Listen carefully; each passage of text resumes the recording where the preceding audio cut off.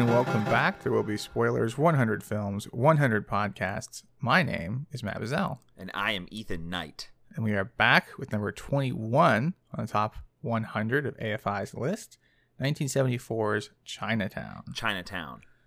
Ethan, have you seen Chinatown before this? I have not. I had not either. I had heard a little bit about it. I think while doing some of the research for some of our other noir films, this one came up because there was the contention that it was or wasn't a noir film because it was in color. Yes. And I think we'll discuss that probably in our three questions. Yes, I think so. Before we get to that, maybe we should jump into a plot synopsis. Yes. And this one, there's a lot here. So, Chinatown is the story of Private Eye J.J. Gittes and Evelyn Mulray, who hires J.J. to investigate her husband, Hollis Mulray. At the start of the film, Evelyn suspects her husband of infidelity. J.J. follows him, learning about how he refuses to help build a reservoir that he worries will be unsafe. Eventually, J.J. gets photographs of him with a younger woman. The photos are published in the paper the next day, and a woman arrives at J.J.'s office explaining that she is actually the real Evelyn, and the first woman was part of a setup. JJ realizes that he and Hollis were both set up, and before he can question Hollis, the man is found dead, drowned in one of the reservoirs. The real Evelyn hires JJ, and he discovers that though California is in the middle of a drought, large amounts of water are being dumped from reservoirs around LA each night. JJ is attacked by one of the water department's henchmen who slashes his nose and warns him to stay away.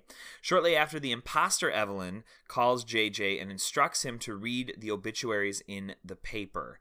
JJ discovers that Hollis was the partner of Noah Cross, Evelyn's father, and that the two were in charge of the water supply and made a whole bunch of money off it. Cross and JJ meet, and Cross offers double Evelyn's pay for JJ to find Hollis's mistress. JJ is later attacked by farmers who mistake him for a water department man on their property, as they indicate that the water department is ruining their land and their crops, poisoning their water, that sort of thing. JJ realizes that the water department is drying up land to be able to buy it at cheaper prices and putting the cheap land in the name of dead seniors. Evelyn and JJ investigate the retirement home that the quote-unquote wealthy landowners are at and are again attacked by water department henchmen, but they escape. JJ and Evelyn hide out at her house and sleep together. In the middle of the night, Evelyn receives a phone call and has to leave. JJ follows her and discovers her at the house of the mistress. Evelyn claims that the mistress, named Catherine, is her sister. The following day, JJ gets a phone call from a man claiming to call on behalf of the fake Evelyn from all the way at the beginning. When he investigates, he discovers her dead in her home, but the police are waiting for him. They tell him Hollis had salt water in his lungs, indicating he was not killed in the reservoir.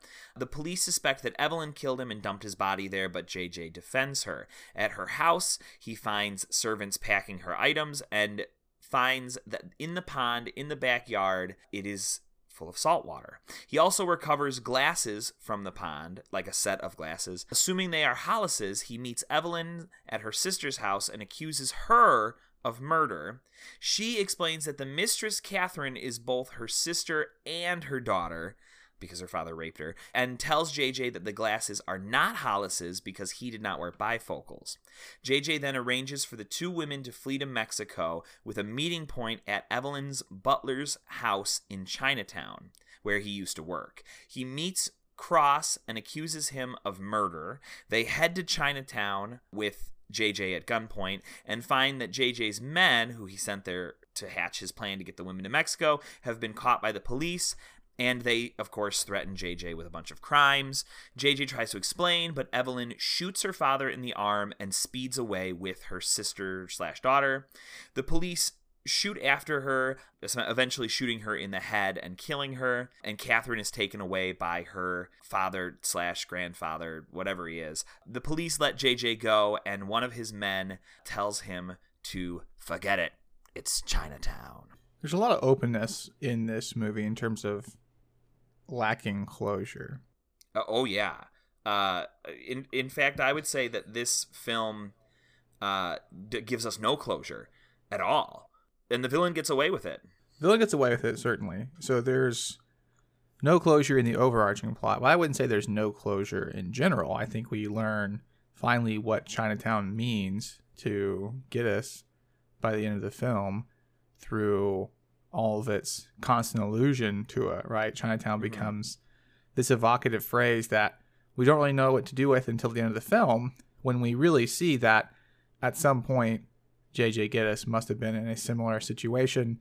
Something went terribly wrong, and he basically just brushed it under the rug, that same in a similar way that Lou does at the end of this film, and he is shoved out again. And so we kind of get more context for what Chinatown might have meant to him initially. Yeah. So we know more about his character by the end of the film. Yeah. But you're right. We don't know a lot of things. Like, I mean, it seems likely that Cross killed Mulray, but we never get a confession like you might expect or something. We don't know who killed Ira Sessions. It seems like Gittes implies that the cops did it and are trying to lure him in because the cops are fully in the pocket of Cross, like Evelyn Mulray indicates in the film, but we don't know who to believe there. So there's a lot of, I guess, openness is the term I keep going back to, because that's kind of a postmodern term, right? The idea that we aren't closing down the text. It's open to interpretation in a lot of ways because there's really no solid through line that wraps it all up. So it is a noir, but it doesn't fall in the same way we'd expect a noir film to go. No one gives a confession at the end. No one gets wrapped up and booked for the crime. Everything just fades into the background. And that's it. You're stuck with it. Deal with it. It's Chinatown, Matt. Well, it's just Chinatown. It's just Chinatown. Which is to say that, you know, these people don't matter, I think, is right. I mean, that's the takeaway I get here, is that, you know, these are people that aren't important. I think that's one way to think about it, but I think another way to think about it is it's just this bed of chaos in a way that is also mostly derived from the corruption, the systemic corruption, from Cross to the police to everyone down the line. So I think it shows that, hey, look, this is just a fight you can't win. So I think his partners say that to him, get him off the scene, saying, like, you can't beat the lieutenant on this, you can't beat Cross on this, because they're all a part of the same cohort, effectively.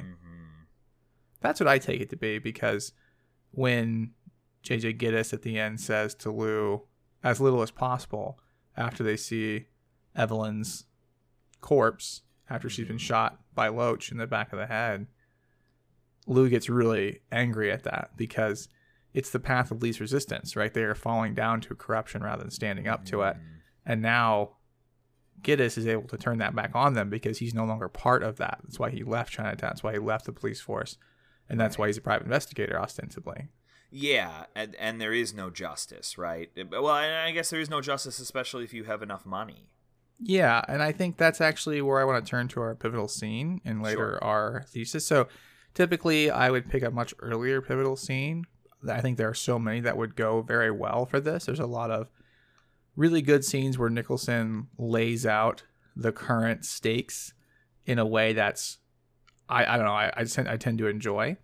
But this I picked, the scene is where he and Cross, so Gittes and Cross, are at the showdown right prior to the climax at Evelyn Mulray's house next to the pond in the backyard. So let's take a listen to that, and then we'll be right back. Oh, there you are. Well, you don't look too much the worse for wear, Mr. Gittes, I must say. Where's the girl? I've got her. Is she all right? She's fine. Well, where is she? With her mother. Got something I'd like to show you, Mr. Cross. What is it? An obituary column. Can you see all right in this light? I guess I can manage.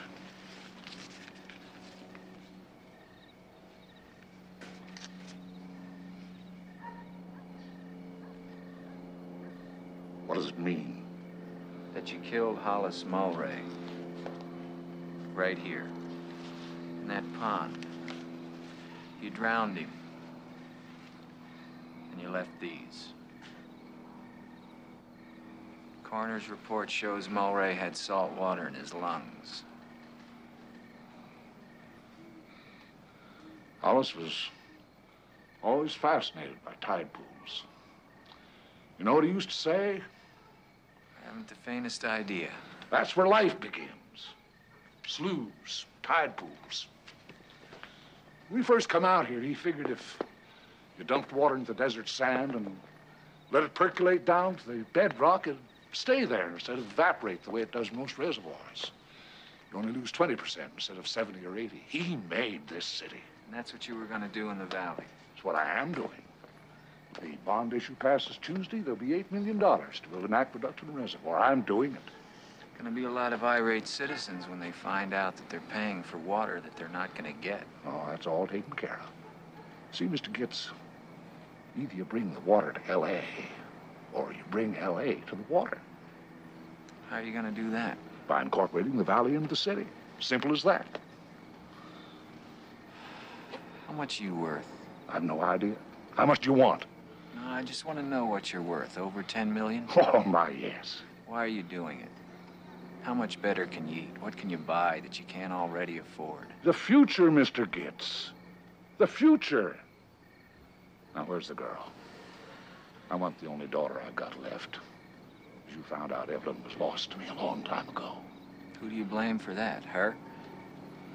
I don't blame myself. See, Mr. Gitz, most people never have to face the fact that at the right time and the right place, they're capable of anything.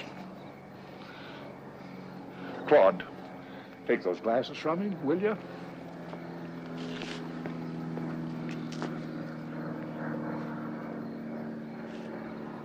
Not worth it, Mr. Gitz. It's really not worth it.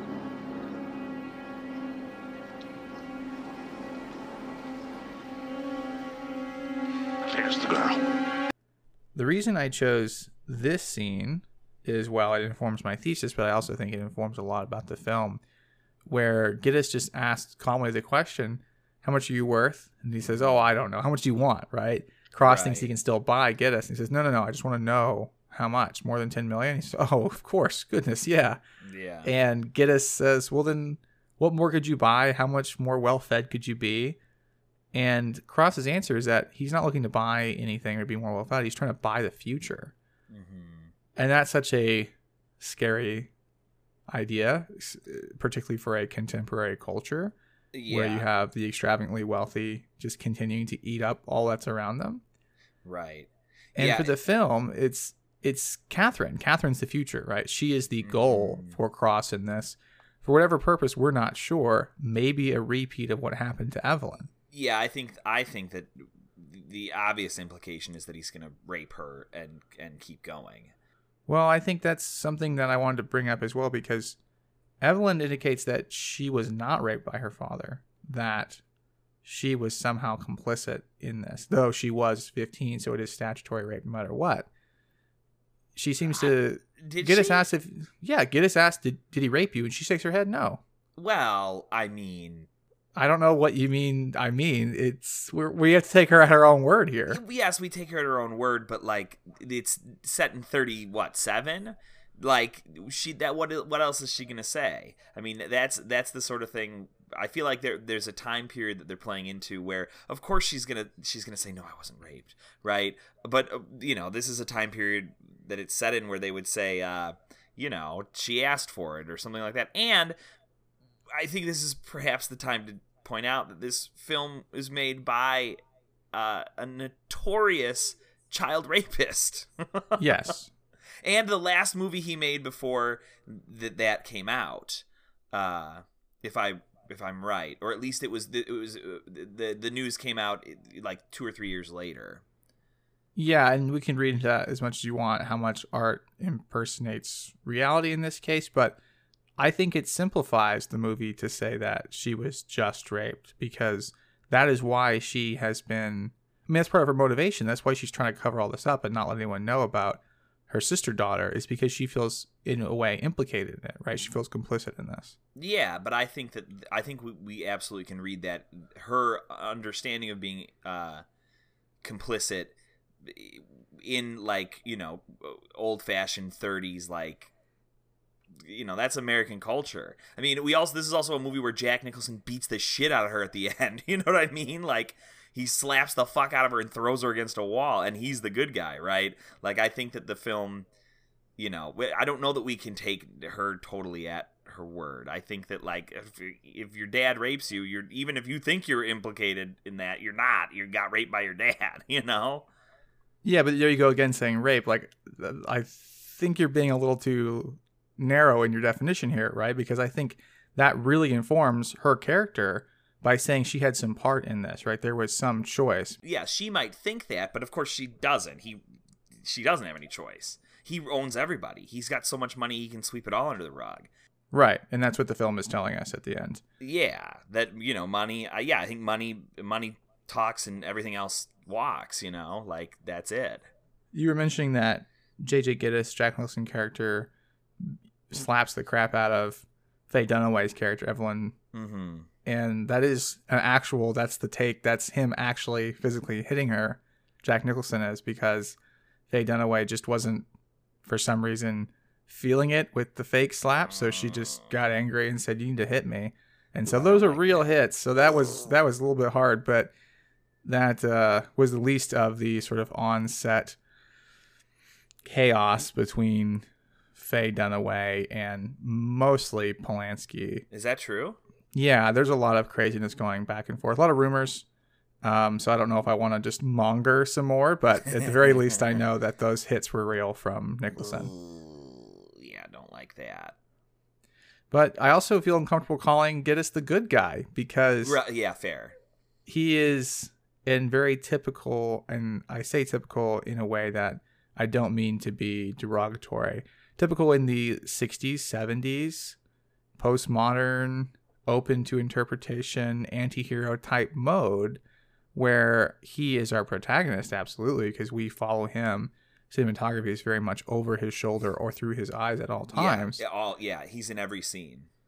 So we're very much aligned to him, but he's not a great guy. And I mean, that's why you go out and cast Nicholson, because he is the sleazy but also charming guy. He plays that line so well. I think it's brilliant to have him play that character. I think you're right. I think that Nicholson, particularly at this point in his career, right, is almost like you when he's in the movie, you know that he's not a knight in shining armor by any stretch of the imagination.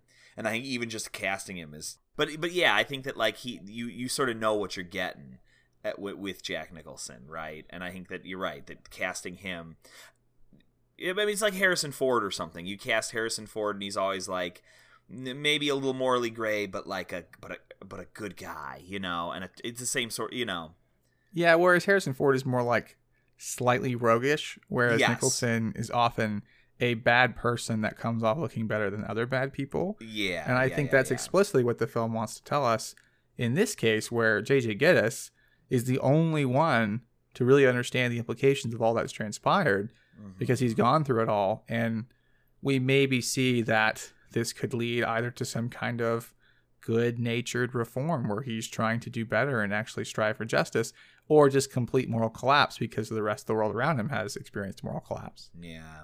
It's very 1970s. This feels, even though it's sort of neo-noir, and it's set in the 30s, it really feels like it's from the 70s.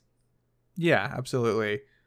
It's one of those 60s and 70s films, resists closure, very open to bleakness, right? Embraces the tragic ending, but think about that time. We've talked often on this podcast about this very time frame and the topic itself. It's not a happy time, and that's why we get films like this. And I think they're much more meaningful because we can also identify with them today. Yeah, because it's a sort of nihilistic ending. None of this means anything. It's just going to keep happening. Maybe there's possibility for redemption, but we're not going to see it.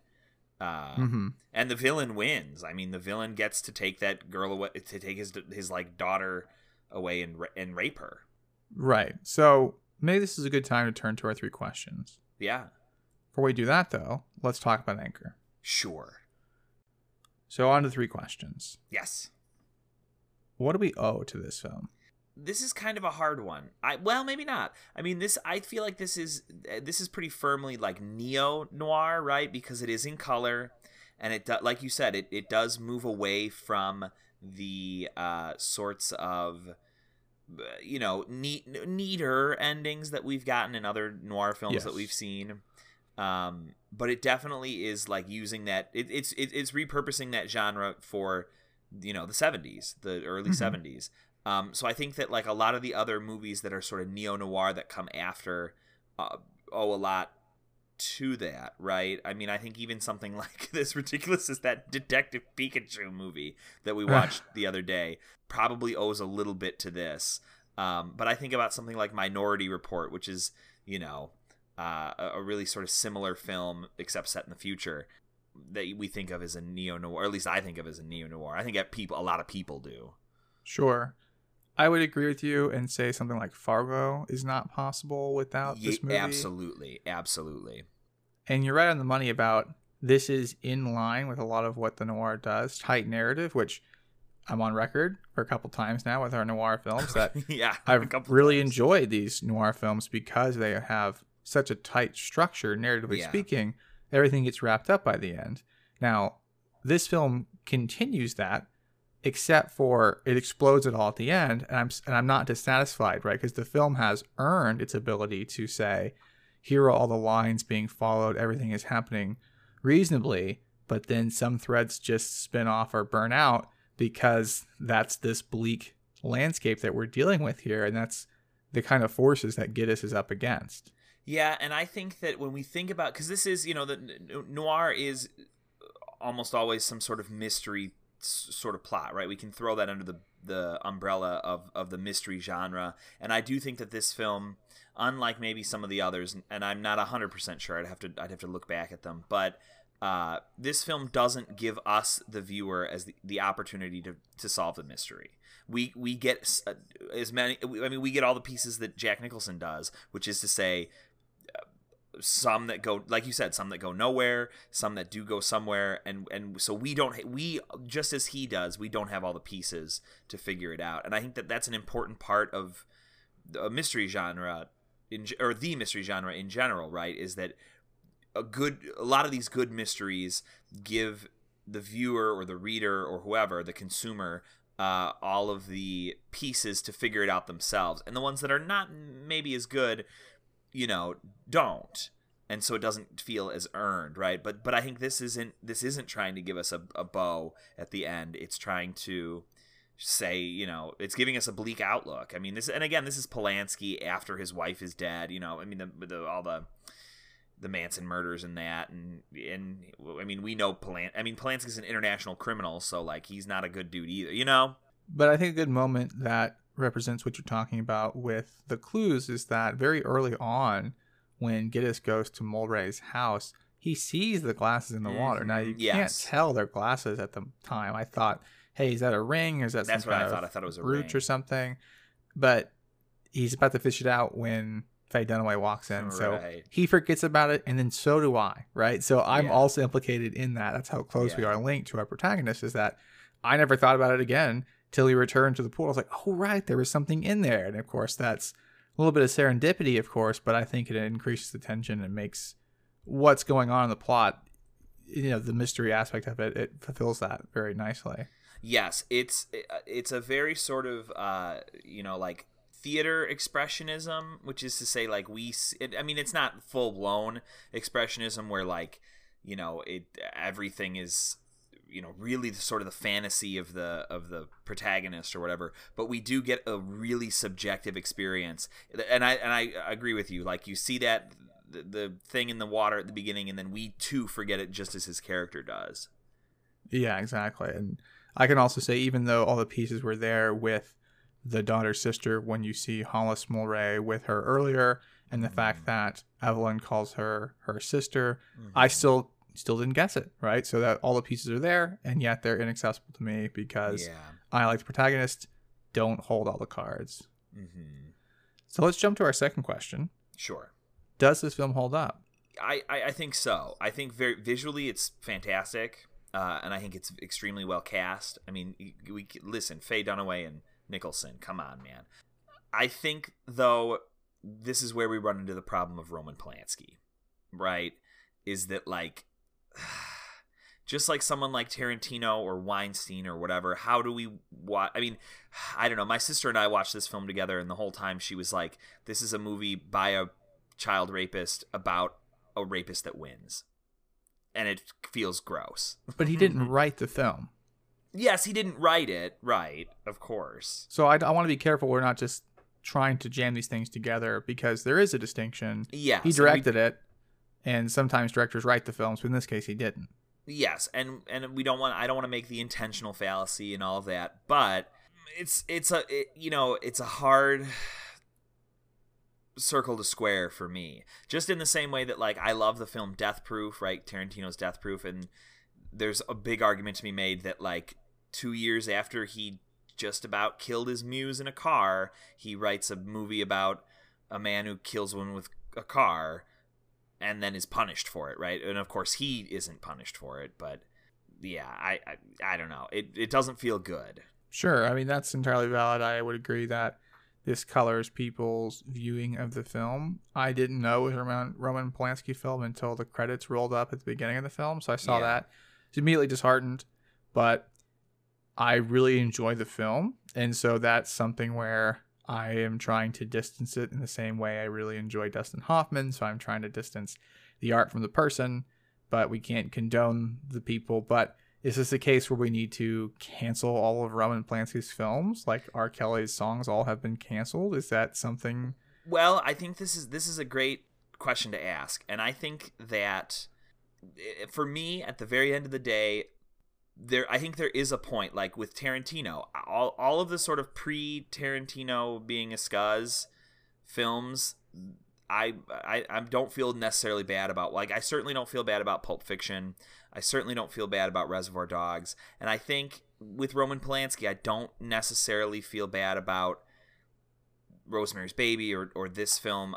But I think that, like, a film like this does give us a little bit of weird insight into artists and how they choose things and all that. So I don't know that, like, I'm not going to go see a new Roman Polanski movie, I'll tell you that.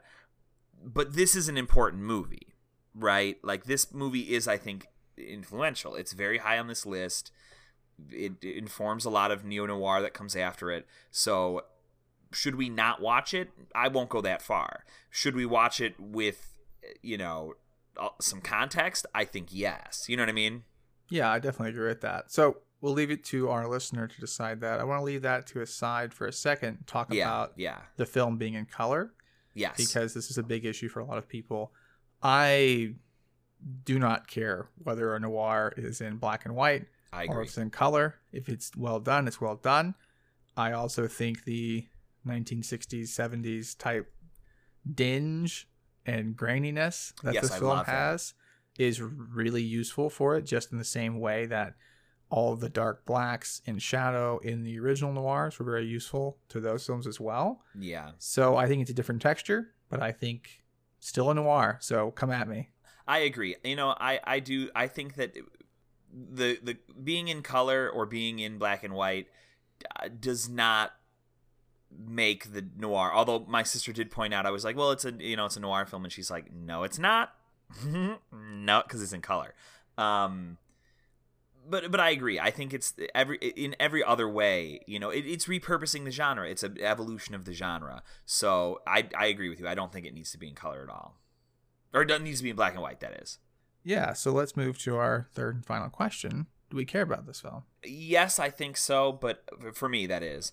But like I've said a little bit earlier, I think that we really have to color. That's my little ironic thing there. I think we have to color our reading a little bit with the fact that, like, 2 years later, Roman Polanski is convicted of raping a young girl. I think that and the rapist wins, and it just feels. I think it undermines some. Well, maybe not. Maybe it actually punctuates the takeaway from this story, that people get away with this shit, and if you have enough money, you get away with it, because that's what happened to Roman Polanski, right? He gets away with it. This is something I was going to bring up in a different context, not our artist or director in this Yeah. case, but contemporary politics feel very Yes. similar to what's going on with the Cross situation. So I saw this and thought, man, this really speaks to our contemporary moment in a lot of ways that other 60s, 70s films have spoken to our contemporary moment as well. So I think in addition to it holding up, I think we have to care about it because these same things are happening and keep happening. Yeah. And I think that means we need to look a little closer at the world around us. Yeah, I think it does kind of, you're right. That's a theme that we've seen in a lot of these late 60s through the whole, decade of the 70s. And I think that these films sort of called out to us and said, fix this shit. Or not even fix it, but just be aware of it. And I think, it with the sort of like boom and, the sort of greed is good 80s that show up in the, the 90s that are, sort of, I mean, we move out of a recession, right? We move into so I think there's a way that gets kind of swept under the rug or just sort of pushed to the side. And we are in a point now politically and really as an American culture, right, of having to address all of this again. That if you have enough money, you can get away with whatever you want. You can even become the president of the United States if you're unqualified, but you have enough money and you can, make people do what you want. Well, I think that's a good enough place to leave it as any. We will be back next week for our bonus content, our super secret bonus content stuff on Patreon for patrons of the arts only. Let's go ahead and announce that now. Let's do Minority Report. That sounds great.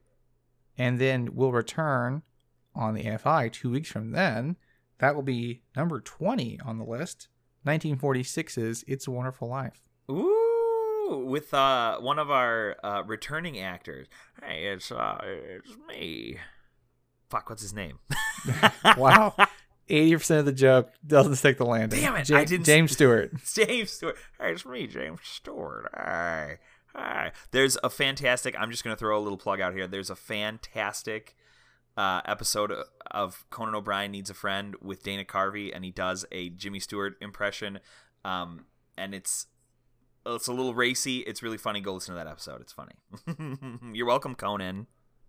Yeah, Conan really needing our plugs here. So that'll do it for us. But until next time, I've been Matt Bazell. And I am Ethan Knight. And there will be spoilers. Forget it. It's just spoilers. There Will Be Spoilers 100 Films, 100 Podcasts was created and hosted by Matt Bazell and me, Ethan Knight. Matt Bazell produces our episodes each week. Our music was created by the strange and unusual Breakmaster Cylinder, who you can find all over the internet. Our artwork was created by Becca Knight, who can be found on Twitter at Becca the Knight, and that's Knight with a K. You can follow There Will Be Spoilers on Twitter at SpoilersCast, and you can hear more episodes on iTunes, SoundCloud, and Stitcher. If you like our podcast, you can support us on Patreon for $5 a month at patreon.com/spoilerscast. Your donation gives you access to 2 extra bonus episodes a month. Thank you for listening, and please tune in next week for more spoilers.